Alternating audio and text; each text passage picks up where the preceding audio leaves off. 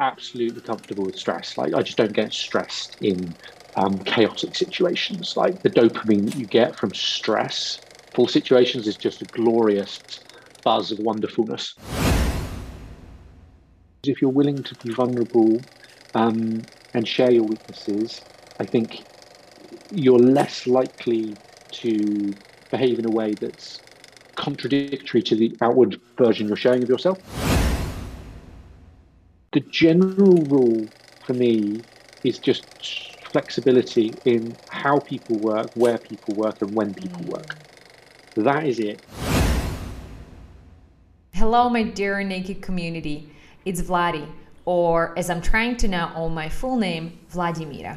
But that's for another story. Today I'm here to bring you another Strong Naked episode. So stay with me for just a moment. Imagine a situation where your brain is always spinning. You simply cannot switch off. Impulsive actions are your daily bread. You are known as a risk taker. You thrive in chaos and find comfort in ambiguity. When you get curious, the time just flies by, and passion and purpose are super important for you. So all of those traits naturally fits the description of an ideal entrepreneur. But hold on, because they also fit a description of a neurodivergent brain, specifically attention deficit hyperactivity disorder. So Nectarius and I were curious about how ADHD impacts lives of entrepreneurs, how it impacts their emotional and mental well-being in the most positive, but of course also the challenging ways. So what we have learned is that ADHD traits that are associated with the challenges mostly are the same ones that we celebrate by successful entrepreneurs. So the big question for me was, should we even call it a disorder? I let you build your own perspective and answer. So for this conversation, we invited Sam Hanfield Jones. Sam is a serial entrepreneur, angel investor, and a big diversity and inclusion advocate. Most recently, Sam held the position of a CEO of a tech company, and currently he's enjoying his break. What is impressive about Sam is his absolute candor about his experience with ADHD as a human being, but most of all as an entrepreneur. We talked about how it manifests in his daily life while building a business, and about the vulnerable conversations he has had with his team.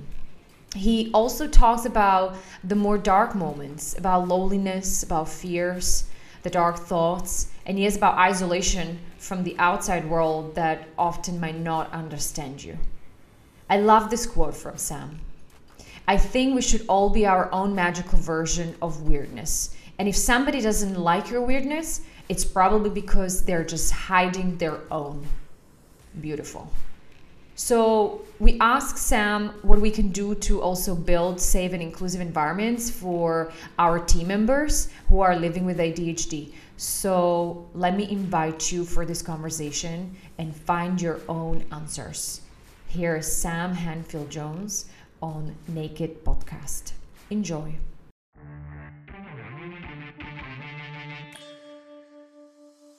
This is Naked by the Future Farm, where entrepreneurship is stripped to its vulnerable core. Brought to you by Vladimir Skobrestinska and Nectarios Lolios. And remember to subscribe, follow, and rate Naked to help us share it with the world. Hello. Hi, Sam. Hello. Hey, Sam. Hello. How are you doing? How are you? So before we talk, we tell everybody always where we are. Where in the world are you right now? So I'm in London, and that's where I live and kind of work and spend most of my time. And you are not in London, Nectarius. No, I'm in Athens today. Mm-hmm. I'm in a hotel room with wonky air conditioning and wonky internet. So I needed to de-grump myself a little bit before I got into this conversation. You look a little bit like you're in an IKEA flat pack box. I think that will probably be the promotional quote for this hotel. This looks even more like IKEA, that side of the room. The other side of the room is nicer. But you're right. And Vladi, you're not in Pakistan for a change. For a change, I am calling in from Bratislava, which I'm very happy about. It's been long overdue. And yeah, I think I was just I am enjoying every minute of it. So again, 3 different cities. We're keeping our track high. Anyway, we can talk about this for a long time. We sometimes are in the same country that is not our own country, but we still don't manage to meet. But we're functioning as a virtual team quite beautifully. We're very happy that you're joining us today, Sam. Super excited about our conversation. For context, Sam and I met on LinkedIn, on the internet. We met because of a conversation we were having about community-driven fintech companies, because we shared the same view and we had some interesting things. It turns out we had some interesting things to discuss. But when we met, there was such a big gap between the very first contact that I'd forgotten about the community fintech thing, because the day before you and I went on this long walk, Sam, you had published an article about your mental health, but also you as a leader with a condition on the neurodiversity spectrum. So I instantly just associated our conversation with the Future Farm. And I said something along those lines, and you just gave me a bit of a look. And you were like, no, it's about data. I said, oh, okay, let's just take a step back. So the two things come beautifully together. So we ultimately have a lot to talk about. But maybe before we go there, you can tell us a little bit more about yourself. Yeah, it's funny. I think it's still weird to say you met on the internet.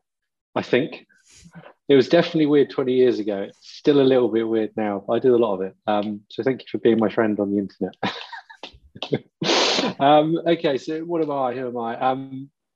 I'm Sam, and right now I'm probably spending most of my time investing in early stage, predominantly fintech, but also diversity and talent businesses, really early stage. But prior to that, I spent 3 years running a business called Seckle, which is an API infrastructure play in the wealth management space, kind of thing. Stripe for wealth management. Anyone can get access to investments, pensions, and all that good stuff. But I guess the kind of the context for this conversation is, the ADHD, which is something I've got. For those who listening, who don't know what it is, attention deficit hyperactivity disorder. Lots of good words in there, like disorder and deficit. Probably the simplest way to explain it is not so much that you can't concentrate, it's that you are less effective at allocating your units of concentration to specific areas. So, a simplistic task that people just think you're lazy because you're not doing, almost impossible to focus on. Something exponentially more complicated and exciting, you can focus on that deeply for 12 hours straight and not eat, sleep, or blink. So it's it's a bit of a misconception around what it is. And really my career was kind of probably 3 stages. The first one was going, I have no clue what I want to do, so I'm going to just try everything. And then probably the middle bit was my first time working in early stage companies or fast growing companies. And that phase is very much fixing all the problems that fall through the gaps in a fast-growing business.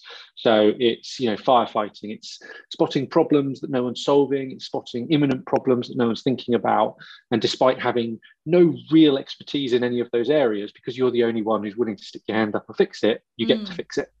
And again, there are lots of links back to ADHD and why that happens and how that defines me as a person. But it was very successful for me, because if you're in a fast-growing company and you solve a shitload of problems for people go, oh, brilliant, you're solving problems, let's give you more stuff to solve. The reality is most people stick to their lane quite a lot. They stick to their area of expertise because it's safe, it's comfortable. And, on the other end of the spectrum, safe and comfort just kind of make me feel ill. And so, jumping into new stuff where I have no right to be there because I have no actual defined skill sets in that problem, very exciting because I can concentrate on it for 12 hours and get pretty good pretty quick. And then the third stage was probably transitioning to leading teams, building products, building companies. And, if your predominant skill set is chaos management and, crisis enjoyment, you're probably not going to translate to the best CEO. Your job as a CEO is to make sure that the amount of crises are minimized, and you probably shouldn't be involved in them. And if you are, you've probably got the wrong teams in place, the wrong structures in place. And so, learning how to operate when the way of working was one of multitasking crisis management, and trying to get the same stimulation but from a different way of working, and making sure that my own desire for chaos and crisis didn't translate into unnecessary crisis and chaos within the businesses and products that I was working. So they're kind of the 3 steps in my career, all of which are kind of fundamentally based on how I work, think, operate, and behave. I'm smiling because, Sam, I feel like you just built the most brilliant description of the excellent advert for what an entrepreneur is, how it defines successful entrepreneurship traits. Everything from problem solving, curiosity, ambiguity, being okay with ambiguity, navigating chaos. And you started also beautifully. And I was sharing this with Nectarius. So before the call, when I was doing the research, I went on Google and put the ADHD into Google. So that was the first blast. It was everything you said: disorder, problem, negative. The language was super negative, super polarized, nearly to the level that it felt a little disturbing to somebody like me, who is like, I just wanted to learn a little bit about it. And then I put ADHD and entrepreneurship into the Google, and there was a billion of articles that was in some way trying to position, like exploring the relationship. And I'm sure we'll go deeper into this, but I felt like there was that sort of effort to say ADHD disorder, one box, but in entrepreneurship, it's a superpower. And it's like, and starting positioning it. And I was like, whilst I was like, yes, thank you. Like, yes, we can look at it as a maybe superpower in entrepreneurship and let's explore it. I was still disturbed by the first part. So I was like, seriously, like, why are we using this polarized negative language? So all that said, maybe my first question to you is, how was the learning experience for you when you learned that the ADHD is part of your life? That, as we would say, you were diagnosed, but I feel already there to say diagnosed is like, it has, for a lot of people, that already triggers some thoughts like, oh, something is wrong. But so how was that learning experience for you, like at the beginning? Yeah, I mean, and it's like that, at the beginning, it's still ongoing, right? And I think, there's so much complexity in everything, and everyone's always said, so humans in general like to put things in boxes, because it makes the world easier to kind of get our small little heads around. But I think it's a continuous and ongoing experience. And even these, chatting on a podcast like this, right, is a useful introspective experience that, as someone with ADHD, you rarely find 45 minutes to sit down and reflect on a specific topic that is only ironically peripherally interesting to me. But no, my story probably started out as, just typical, like, real pain in the ass kid. Like, we're going to Tesco's. I'm like, oh, where's Sam? It's like, oh, he's in the freezer. And why are you in the? I don't know. I thought I'd try it out. And so I'm just like, 6 years old and in the peas, or go to your grandma's house and, oh, where's Sam? Oh, he's throwing rocks at the windows to see what happens when rocks touch windows and they break. And he learned that today. And so, it's just, for my mum. For me, I was having a whale of a time. I'm in the freezer, I'm chucking rocks at things. This is great. I'm loving it. But for any parent, you're just like, I've got to take him out again. Oh my God, what's he going to do now? And that kind of manifested itself at school, probably predictably, getting in trouble. Now, I wasn't, particularly, I wasn't being, the things I did weren't evil, but it was disruptive, right? Jumping on things I shouldn't, getting on things I shouldn't, encouraging others to do the things that I found fun. And, being labeled as a bad influence was a big part of my childhood, because, doing something naughty is fun. Doing it with other people is exponentially more fun. And so, with all of that, you can't concentrate in class, you fidget, you get distracted, you're called a distraction. You get sent to child therapists and psychologists. And, you go through this process and someone goes, okay, you've got ADHD. And my mum at the time was training to be a child psychologist because of just how difficult I was, which to me was like fundamentally, beneficial and supportive things throughout my life and childhood was that having a parent who educated themselves on child psychological development and was able to create a counterbalance to the narrative that you get from schools and doctors and things is quite important, right? There's a positive slant to it, which if you don't have that, and that's very unusual, right? If you don't have that, you probably get hammered by pretty low self-esteem over time. Yeah. And I've never really felt that myself. And I know lots of people with ADHD or other conditions that are non-typical and make you feel like you don't fit in, really do damage your self-esteem. So there's a little bit of that, but way less than you would expect. So I went through the process. Ritalin is what's prescribed for disrupted children. And it's effectively an amphetamine that stimulates a part of your brain to do with dopamine reception. So ironically, someone's hyperactive, you wouldn't think an amphetamine would be the thing to give a 13-year-old boy, but it stimulates a certain part of your brain to do with norepinephrine, which is one of the neurotransmitters associated with dopamine. So it means you get your dopamine. So again, for anyone listening that doesn't know, ADHD quite simply is you don't get enough dopamine. So you're constantly looking for additional stimulation. And that can be from your environment around you. It's definitely not going to come from 2 hours of geography. And it then, manifests in the real world as there's quite a lot of addictive and impulsive behavior. It's driving cars too fast, drinking drugs, reckless relationship type behavior. Often other kind of manifestations of that risk-taking and dopamine-seeking behavior. And I did it. I took Ritalin for maybe, I don't know, I think somewhere between 6 and 12 months.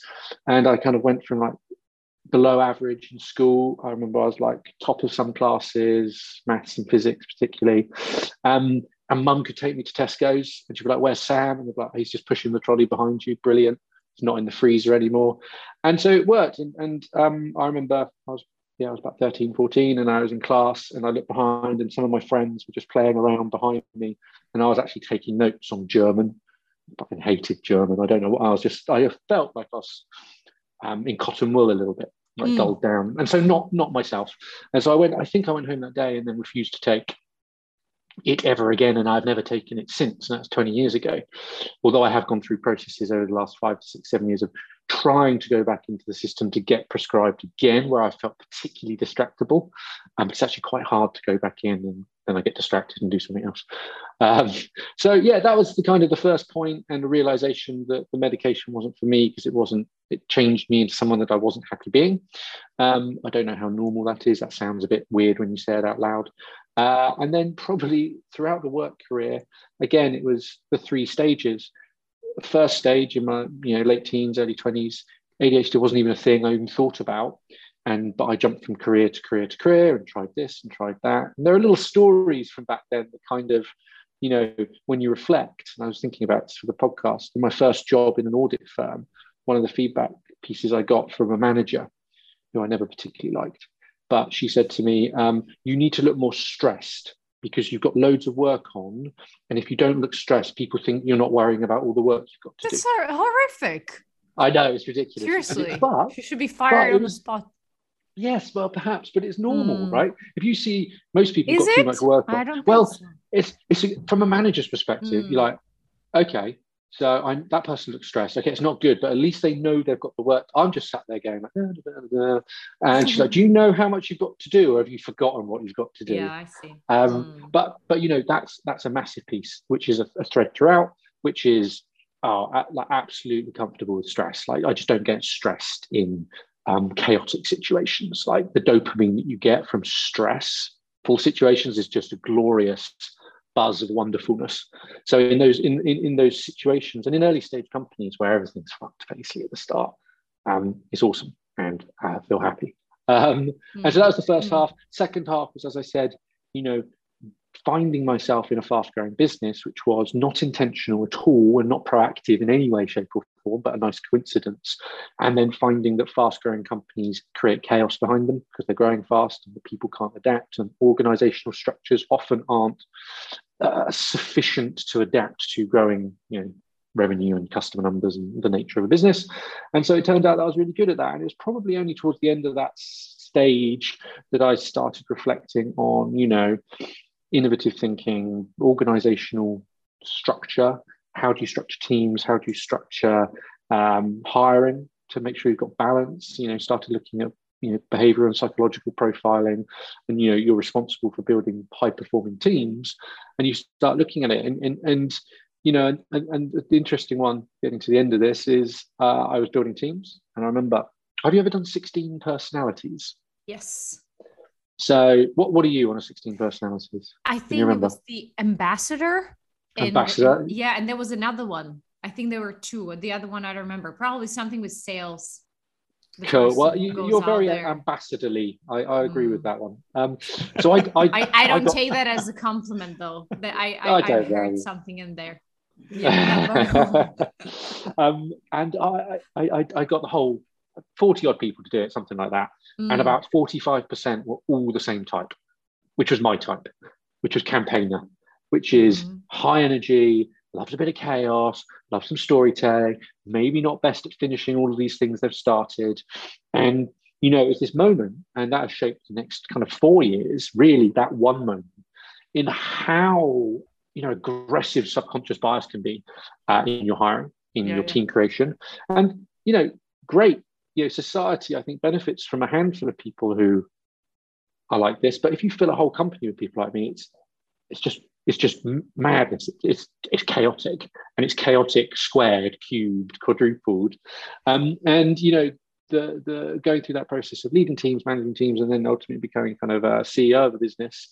Spend a lot of time thinking about how can you avoid that, what tools and off-the-shelf services and ways of working you can use to ensure there's balance in your team.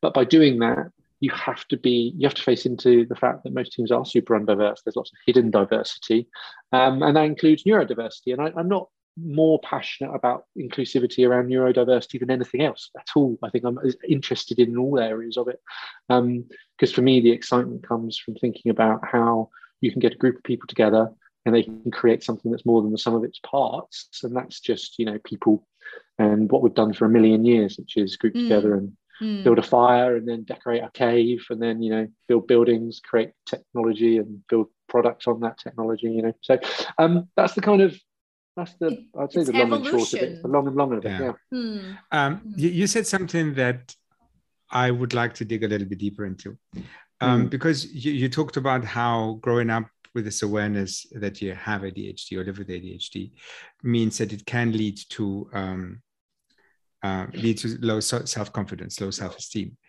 And you were lucky not to grow up with that baggage. So at the moment, if I listen to you, the last 10 minutes that you spoke, which is really fascinating, by the way, so normally we talk here, we just throw something and you just come back with this rich material. We just go, okay, this is interesting. Keep going. I can't imagine it all being just nice and positive, because you may not have had any issues with your own kind of awareness and self-confidence, but a lot of it is also how people respond to your behaviors. And your mom has been supportive, but who knows how the people around you kind of respond. So how has it been throughout the different stages that you described, with the awareness of who you are and what Ritalin does to you and all the other stuff? How do people respond to this behavior? Because it's not necessarily obvious that people recognize that your way of being is as valid, because it's atypical, in inverted commas. Can you talk a little bit more about that? Yes, I can. And I think if I split it into two loosely, childhood as an experience was, I grew up in Wiltshire and Dorset. And so I had this world around me that could satisfy my curiosity, whether it's setting fires to things, climbing in rivers, catching fish, building dens, making traps, all of this stuff, which is amazing and, very enjoyable. I obviously was a bit weird and a bit different. And, I remember probably the only negative, genuinely the only negative memory I have, I was at a party and I remember some of the other kids telling me that I was weird. So I went and sat with the cat and stroked it and said, I'm not weird, they're weird. Good. I don't know. Good. Yeah. And then the cat walked off. Genuinely. The guy's like, no, I'm out, mate. I'm out. I'm done.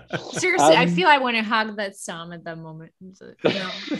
All those kids that say you're weird. No, it's not sad. It's how the world effed up, like the words, weird and all of it. But Yeah, sorry. I tried to reclaim the word weird. So I think weird is we should all be our own magical versions of weirdness. I like that.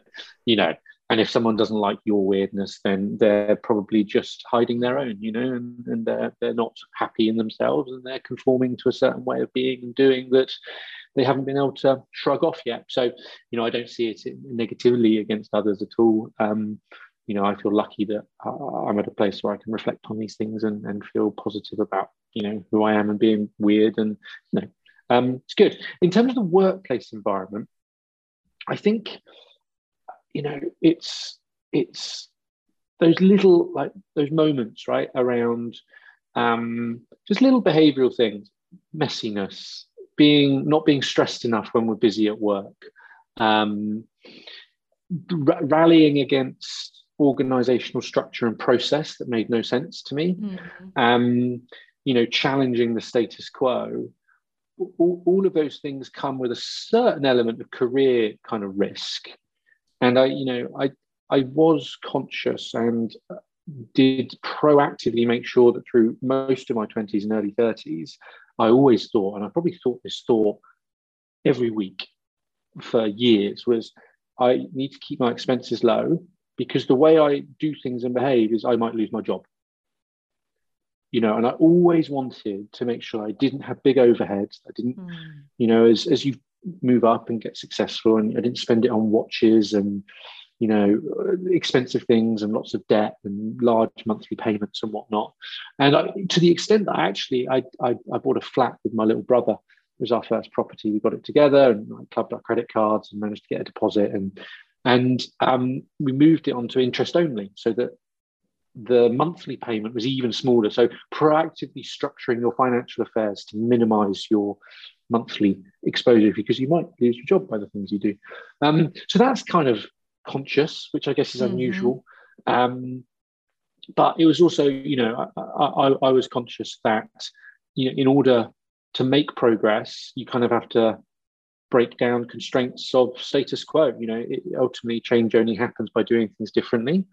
Almost every business is designed to do things the same. Repetition, process, order, control is the raison d'etre of most people as they come in.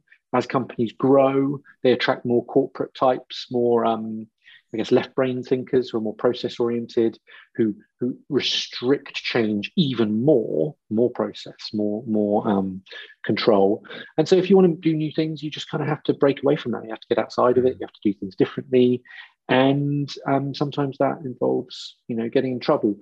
Now, I was incredibly lucky in that there have been a few downs in there, like made mistakes because moving too fast and got dinged for it, or were financially kind of clipped for it. But for the most part, I learned that in organizations that are entrepreneurial by nature or have aspirational, growth-oriented managers, owners, leaders, they find that behavior amazing, because they get so frustrated with how clunky and slow the thing that they have built has become. If you have corporate managers leading businesses, as in people who haven't grown it themselves, have been appointed, they don't really resonate in the same way. So the businesses that I worked at where that behavior worked really well were companies where the founders were still operating it. And that makes a massive difference. I think coming back to superpower, I think there's a balance in all of this, because it does cause problems in the normal world, right? So right now I'm not working. It's like a spinning top. I describe it as, I think myself as a spinning top. So a spinning top is only stable when it's going fast. As soon as it slows down, it starts wobbling and eventually falls over. And ADHD is like that. Unless you have that momentum, all of this kind of noise can't be directed round and round and round in a circle. And so it just kind of drifts off. And so getting anything done becomes incredibly difficult. Focus becomes difficult because you don't have the momentum which comes from speed and dopamine being pumped into you all the time. So it has a benefit, but only in the right place. So if I was working at Lloyds Bank in a corporate credit team and I had to go through the same process over and over again to get a loan completed, it would just be the worst thing on earth. I'd hate it so much. But doing a similar role, doing investments or working on new business ideas in a fast-moving company suddenly becomes a very exciting experience. So I think we spend a lot of time as a society training and educating children on the types of career they should do, the vocation, the work. Are you finance? Are you marketing? Are you sales? Are you product? Are you doctor? Are you accountant? And we spend very little time, and actually none. I've never seen anyone talk about it. Go, okay, what stage of company should you be working at? Because if you're at a company that's 200 years old, there's going to be about 1% change a year. If you're working at a company that's 6 months old, there's going to be 98% change a year. That's going to work well for you. That isn't. And that conversation doesn't happen very much. I mean, it ultimately comes back to, this is so interesting, both of us are jumping in, but it feels like it ultimately anyhow comes back to really knowing yourself and starting the whole design process from there, and then seeing, okay, what is available on the plate for me, right? And I design it not necessarily as a puzzle just for me, not something like you said at the beginning as a box. The piece that is really interesting for me to talk to you about, to ask you, is you also for some solid period of time, you were a CEO, you were leading a company. And I'm curious, how was that experience? So I believe you mentioned that you were vocal about sort of, your way of being and leadership and everything, sort of big part of yourself, like you vulnerably open up to your team. How did that go? Like, how was your experience being a CEO whilst being Sam with all your weirdness and uniqueness? Yeah, so it probably before Seckle, where I joined it very early, led the acquisition of it by Octopus, which was who I worked for at the time, doing lots of random stuff, and then joined to be joint CEO of the founder there. Before that, I led innovation teams and products building up in fintech. So it's probably 3 plus 2.5, so maybe 5.5, 6 years of that. And it started as subconscious, like I share. That's not a proactive strategic thing that I'm thinking about doing. And I think what I learned really quickly was the more, and this is kind of my whole hypothesis around business and startups now, this is kind of the formulation and the end point where I think I am now, is that, I cared about innovation and I cared about speed. I wanted people to move super fast and think creatively and come up with problems. Sorry, come up with problems. Yeah, come up with some problems for me to solve, please.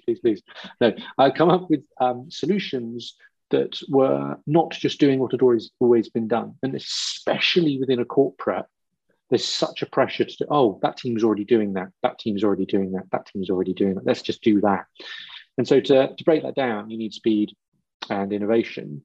And, I learned that trust is the single thing there that matters, right? You can't move fast unless you trust that your team are with you. If you're doing a relay, 4x100 relay, they run at breakneck speed as fast as physically possible because they know the other person's going to be there where they said they'll be, and they're competent enough to grab that baton and finish the leg in front of you. If you just turned up and did that, you'd be terrible because you don't trust that they'll be there at the right time. You don't trust that they'll hand over in the right way. You don't trust that they'll then take your work and take it on to the next level. And so, people only trust each other, I think, when they've shared vulnerabilities. To be weak in front of someone, to be vulnerable in front of someone is one of the hardest things to do. And it engenders great loyalty and trust. Partly because if you're willing to be vulnerable and share your weaknesses, I think you're less likely to behave in a way that's contradictory to the outward version you're showing of yourself. So you are more consistent as an individual. And I think, also it gives people permission to be themselves as well, like be their own weird, be their own unique weirdness. And as soon as you create culture or a platform where people can be themselves, they love it, right? Because they've spent years, maybe not outside of work, but maybe outside of work. In some people's cases, work is the only place where they're truly themselves. Like imagine being the platform that has created that. It engenders great trust and loyalty. So to the actual the question on that, I think I shared because I wanted to. And then I started to learn that if I did it in a structured and purposeful way, it created a great sense of inclusivity within the organizations I worked within. And to my point around my hypothesis for businesses is, if you have an inclusive culture, you have one that is more likely to be trust-based. And if you have trust, you can move fast. And if you can move fast, you can be innovative, because innovation needs speed as well to get feedback loops going. So I think it was a funny one because it became therapeutic. I think on our walk after meeting on the internet, I was talking about how I stood up in front of 85 people and talked about mental health, my experiences with depression, my experiences with ADHD and Ritalin and all of these things. I've never once done it with my friends or my family. And so, I'm basically crowdsourcing therapy from 80 poor souls who happened to work in the company that I was leading at the time.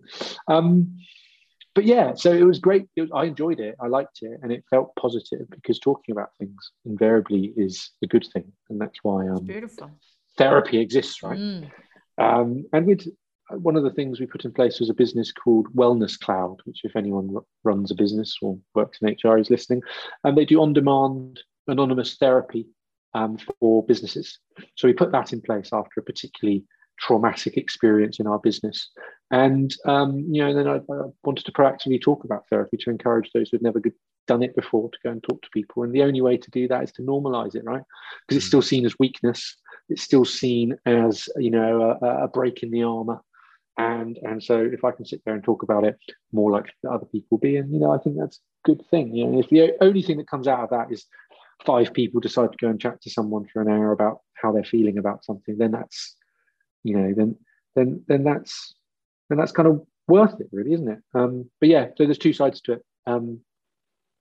My natural inclination to share and enjoy it, and then the business benefits that I think you get from inclusive cultures. It all sounds very nice. Yeah. I'm still trying to look at the shadow of this, because you talked about depression, and when you were talking earlier about the awareness that I'm weird and that's fine. I couldn't help feeling that this must also feel lonely at times. Yeah. Okay. All right. Well, I'll try. Let's do some dark side, shall we? I think yes is the answer. And the reason I reach out to other people that sound a bit weird on the internet is for that reason, right? Most people are, I think, underneath, but lots of people are kind of repressed. Repressed, is that the right word? In some way. And so don't really show their real selves. But having, super honest, transparent, free-flowing, organic conversations with people is not actually that common. And it's not easy to find. And so there's a little bit of that. And so I've solved that over the years by just being, reaching out to people and filling my days with conversations with people that kind of inspire me and engage and go, wow, that's amazing. But it's probably only 1 in 20 people I meet, 2 in 20 people I meet that do that. The reality of ADHD, let's do the dark side, is you're 5 times more likely to be diagnosed with depression if you have ADHD. You are 10 times more likely to end up in prison if you have ADHD. But so it's about 25%, I think 26% of the prison population have been diagnosed with ADHD. Now, there's some bias there because the testing is more thorough in prison than it is in the general population. But scientifically, they think somewhere between 3 and 4% of the population have it, which, if you think about it, it's still what is that? 2 million people? Quite a lot. But 10 times more likely to end up in prison, 5 times more likely to suffer from depression. And I think, again, my own personal experience of it and where the depression comes from is only marginally in the bit that we touched on: feeling outside, feeling like you've been excluded from school, feeling that you're weird in your friendship group, feeling that you can't concentrate. Your self-worth, if you can't complete some menial tasks in your kind of manual role that you've ended up in, and you get fired from it, of course you're going to end up in prison, or feeling like you're a failure because you can't do the basic things that, for my example, it genuinely is the case that I've got a list on my phone I try not to use lists because I hate them, but I list of all of the really kind of boring stuff that I physically have to kind of like try incredibly hard to get around to. And it's more than just being a bit lazy, because I'm not lazy. I can work incredibly hard, but I just can't get to it. I just can't. Like, it just isn't there. It's almost like an engine turning over and skipping and skipping and skipping. So, that's the kind of just societal thing, right? Society says you have to be able to concentrate on stuff, repeat stuff, and you get rewarded for it. Going to school, learn this, repeat it, rewarded. Go to university, learn this, repeat it, you're rewarded. Go to work, here's how work works. Here's how we've done it for 20 years. Repeat that consistently, you're rewarded. ADHD isn't great with any of those things, frankly. Now, to my point, I never really felt like I suffered from that. I'm sure I've got unrecognized huge childhood trauma that I've just deeply squashed down. But the other side is when, your brain is always whirring. So you can't turn off, right? There's no point where you just relax. Like, your brain is always like this. There's a joke, there's an ADHD joke, and I think it's like I've been suffering from bad sleep. So I went to the doctor and he prescribed me counting sheep. And so I went home that first night and 1 sheep, 2 sheep, 3 sheep, cow, doctor, cloud, swimming, phone, internet. And I love it because it is actually how like the brain ends up working. Doesn't matter if you're lying in bed or sat here, or even in I'll sit in a restaurant or a bar and I'll be concentrating on what the conversation is, but I can hear and process all of the other conversations simultaneously. So I can hear it all happening, and almost like to the extent that I've listened to you and concentrated with you, but I could pretty much jump into that conversation and have a crack at feeling like I've been in that conversation for the last quarter of an hour. So it's weird stuff like that. What that leads to is in periods of quiet and calm, I certainly suffer from giant existential angst, right? Purpose of life, the world, physics, Schrodinger's cat, and the unknowns of atomic sub-theory, the pointlessness of much of what we do, and the inherent fragility of life as we know it, and our own lives, inherently fragile. And for years, that freaked me out, right? I had huge fear of death, huge just fear of the pointlessness of life itself. Just felt so pointless all the time. I was having fun in the micro, but the macro, I was just like, this is just it doesn't make any sense. None of this makes any sense. It's ridiculous. And so you could probably easily see that, spiraling into something much worse. I think I started, this sounds like a self-help book, doesn't it? I started reading a lot about just Buddhism and the mindset of it. Now, I don't consider myself a Buddhist, but there are some really easy switches that just happened in my brain. And one of them from Buddhism in particular is that fragility point. So, I would worry about how fragile my relationships are, how fragile my family are, how fragile my health is, how fragile my existence on this planet is. And actually, the way the Buddhism presented it to me was actually the things that we as humans worship the most are the unique things, unique moments, unique diamonds, uniqueness is something we see as beautiful. And so, reflecting on this moment, like us three chatting, that has, the reason we're chatting is 1,000 coincidences. The chances of it happening are 0.00001%. Everything that's aligned for us to be here. And this moment will never happen again. It'll never happen in the way it is. And that's fragile. And that can either be terrifying, which is how I used to feel about it, or it can be totally beautiful and amazing, which is if you then come into life and every day go, this is unique, never happen again, I'm going to enjoy it and just love it. And it really, really massively helped me. Genuinely. Such a small switch, small trigger, but from feeling like the fragility was a floor that was crumbling beneath me, the fragility was this thing above me that you could reach for and go and find and enjoy because it's not going to be there again. And yes, you eventually drop off the mortal coil, but just enjoy all those beautiful, fragile experiences. And that helped a lot. And the other bit of Buddhism that I really liked was this kind of inherent transientness of all of our experiences in life. and all of our experiences are entirely unique to ourselves, and it's almost like a metaverse of things happening all simultaneously. Was something about nature as well. So I just spent 3 days sleeping in a shed in Dorset, fishing in a river for 9 hours a day. The contrast of life and London and startups and people and podcasts and stories and bars and all of this amazingness that is fragile and unique and should be worshipped because it disappears, in contrast to nature, which is so permanent and still, and it's there day after day, month after month, year after year. That tree's been there for 250 years. And it just settled me. That's kind of how my experience of it, I think. I appreciate you sharing that. And the reason I asked ultimately is also because we know that for our listeners who might be thinking, maybe there is something that I need to get out of this because I need to dig deeper myself. It's also good to hear how the negative experiences, the dark experiences, might lead to an insight. And Vladi alluded to this earlier also. That thing about self-reflection, checking yourself, is something that we've, over the 2 years that we've been doing the podcast now, we've really learned is that everybody who's going through a mental health journey at some point had to develop that practice of introspection and inquiry to be able to deal with it, right? And that openness that you have with yourself, that honesty you have with your peer group, your employees, etc. So I appreciate you sharing that.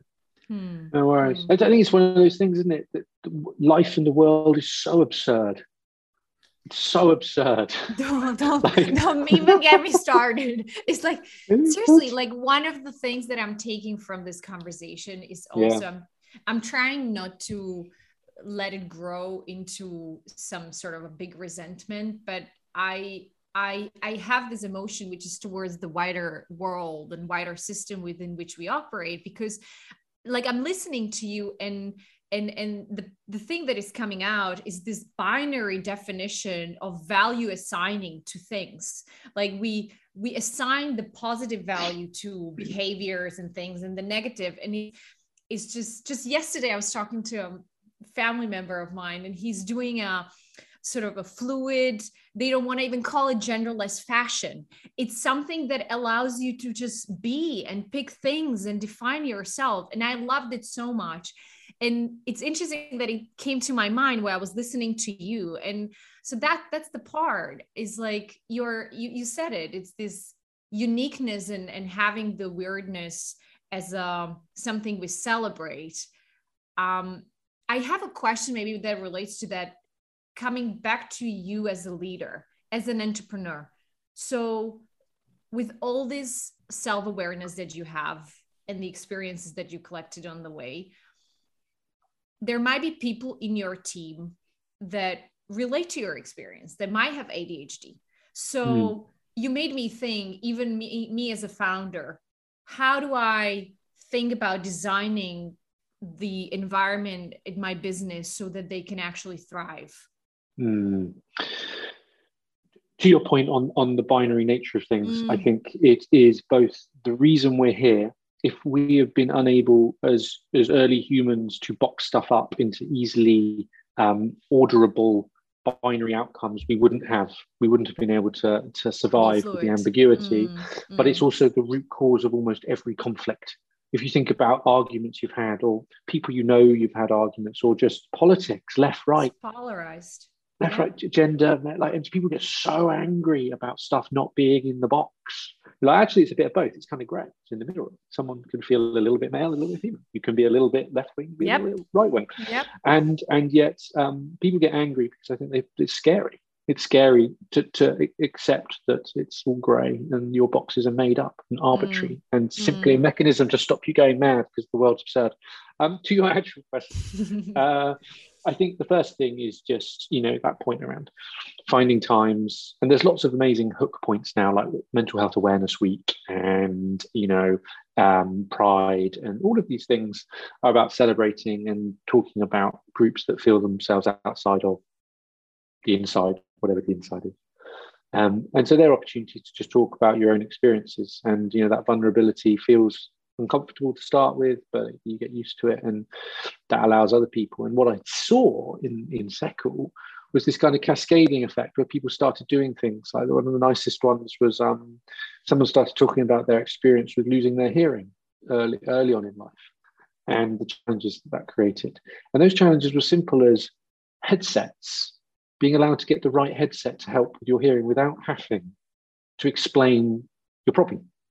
So that then comes down to your procurement policies and who are you signing off and how are you signing off the purchase of things. So, just little things like up to a certain price, you can buy whatever you like, just as long as it's sensible. You don't have to go and explain your disabilities every time you want to get a new piece of kit to help you. So, there's some really, really practical stuff. Are there any sort of tips for helping my team members or co-founders who might have ADHD to design their experience in a way that actually taps into their strengths rather than it would become a hurdle for them or a blocker? That's probably the part that we're a little bit like, what can I do? Yes. And I think if I take that and change it slightly, I think with other neurodivergent conditions like autism and Asperger's, there's a lot of stuff you can do around the flexibility of your working environment.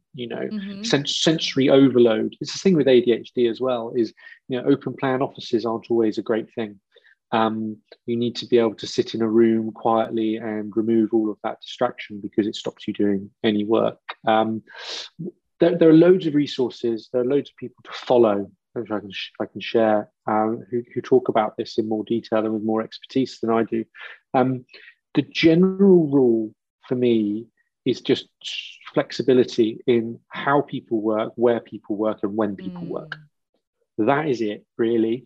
And if you live by that and go, actually, we're going to be flexible how, where, and when people work, the people that need to create environments that help them work, they learn themselves and they can find those resources. But unless they have a culture that allows that flexibility, you'll never get people coming up and solving their own problems. The problem you have in all of this is there is no one size fits all. Yeah. Everyone's experience manifests in very different ways. Like ADHD is one part of me, of which there are another 99,999 that interact with the ADHD and create a unique experience for me. So as an example, I know lots of people with ADHD who do struggle with sensory overload.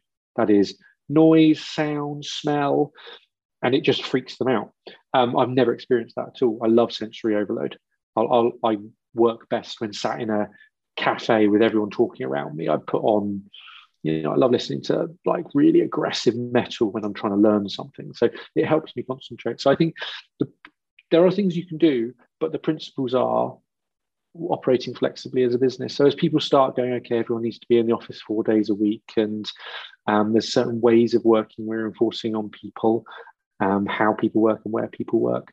I think that undermines a lot of the point around inclusivity and taking it all the way back to my point at the start. I don't care more about neurodiversity than I do about any others, whether it's mums coming back to work, whether it's people with hearing issues sitting in noisy call centers, whether it's people with gender identity challenges that feel like they have to come into work wearing engendered clothing.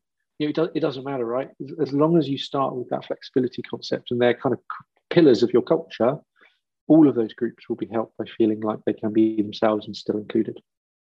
So I didn't specifically ask you your question, which is, how do we lay out the desks and is there something we can do with the screen? There's so much stuff like that, but everyone manifests very differently. No, it was a beautiful answer. So I'm all good. My structured brain is like, tick the box. Yeah. Well, it's interesting. I am working on something at the moment, which I'm doing this kind of angel investing, which is fun.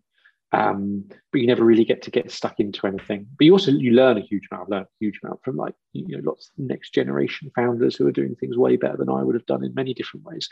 But the idea is effectively a super easy to use tool that allows any business to benchmark their diversity and inclusivity. Auto creates the content that you can share with boards, you can share all companies, you can share with customers, whatever. Allows businesses to rank themselves against peers and UK averages or other country averages.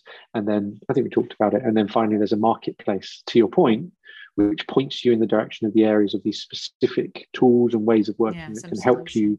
If you're like, actually, we're really crap at this area, or this is an area I'm passionate about, I want to get good at. it will be able to recommend that to you based on the data you've provided. So I'm very passionate about creating company cultures that are more inclusive, because I think everyone wins. I think society wins, individuals win, businesses move faster, more innovation happens. I don't really think that happens. I think we're reaching to the I think we're coming to the end of the allocated time. Okay, cool. Yeah. I'll stop talking. Sorry.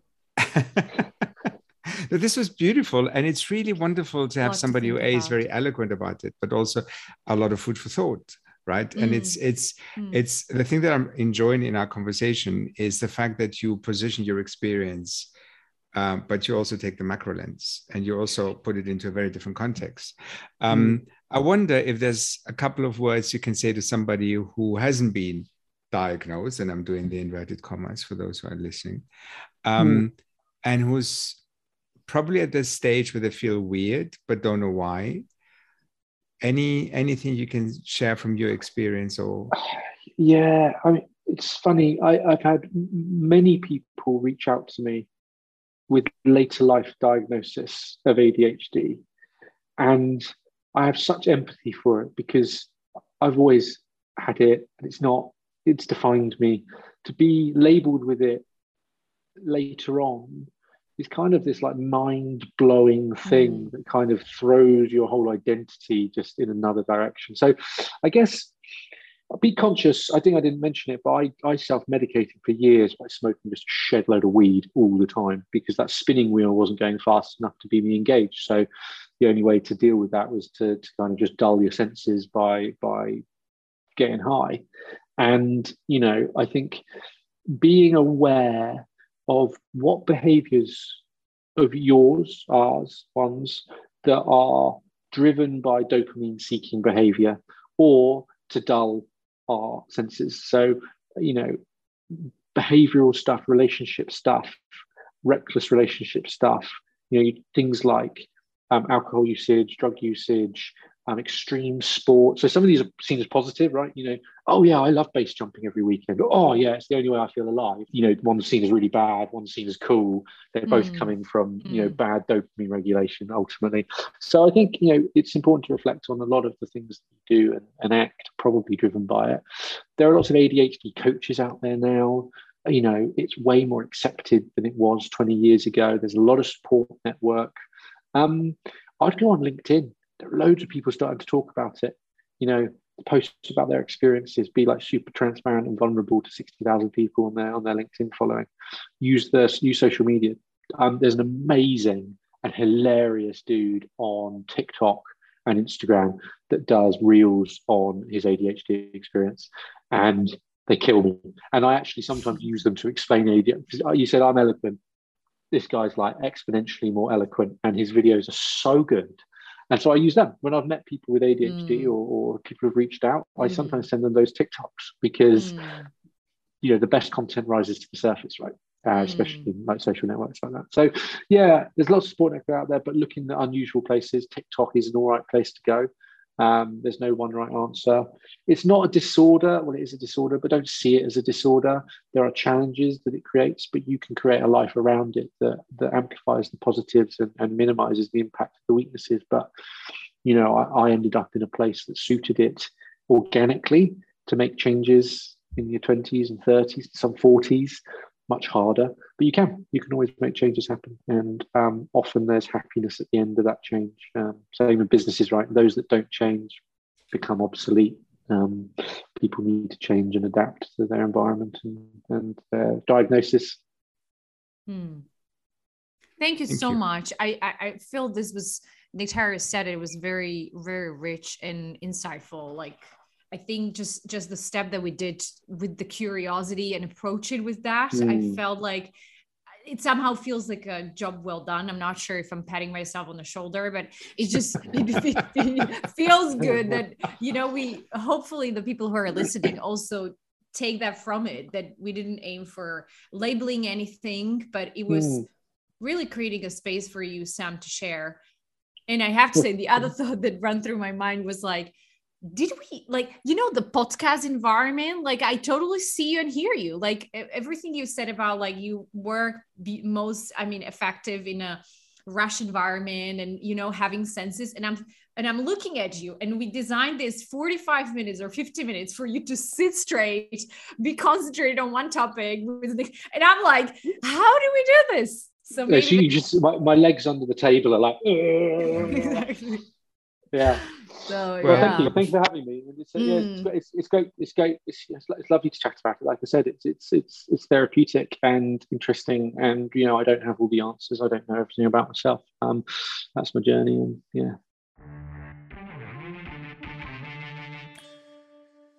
You've been listening to Naked by The Future Farm, where entrepreneurship is stripped to its vulnerable core. To learn more about our work, sign up to our newsletter or visit thefuturefarm.co, where you can also apply to be a Naked guest. And remember, subscribe, follow, and rate Naked to help share it with the world.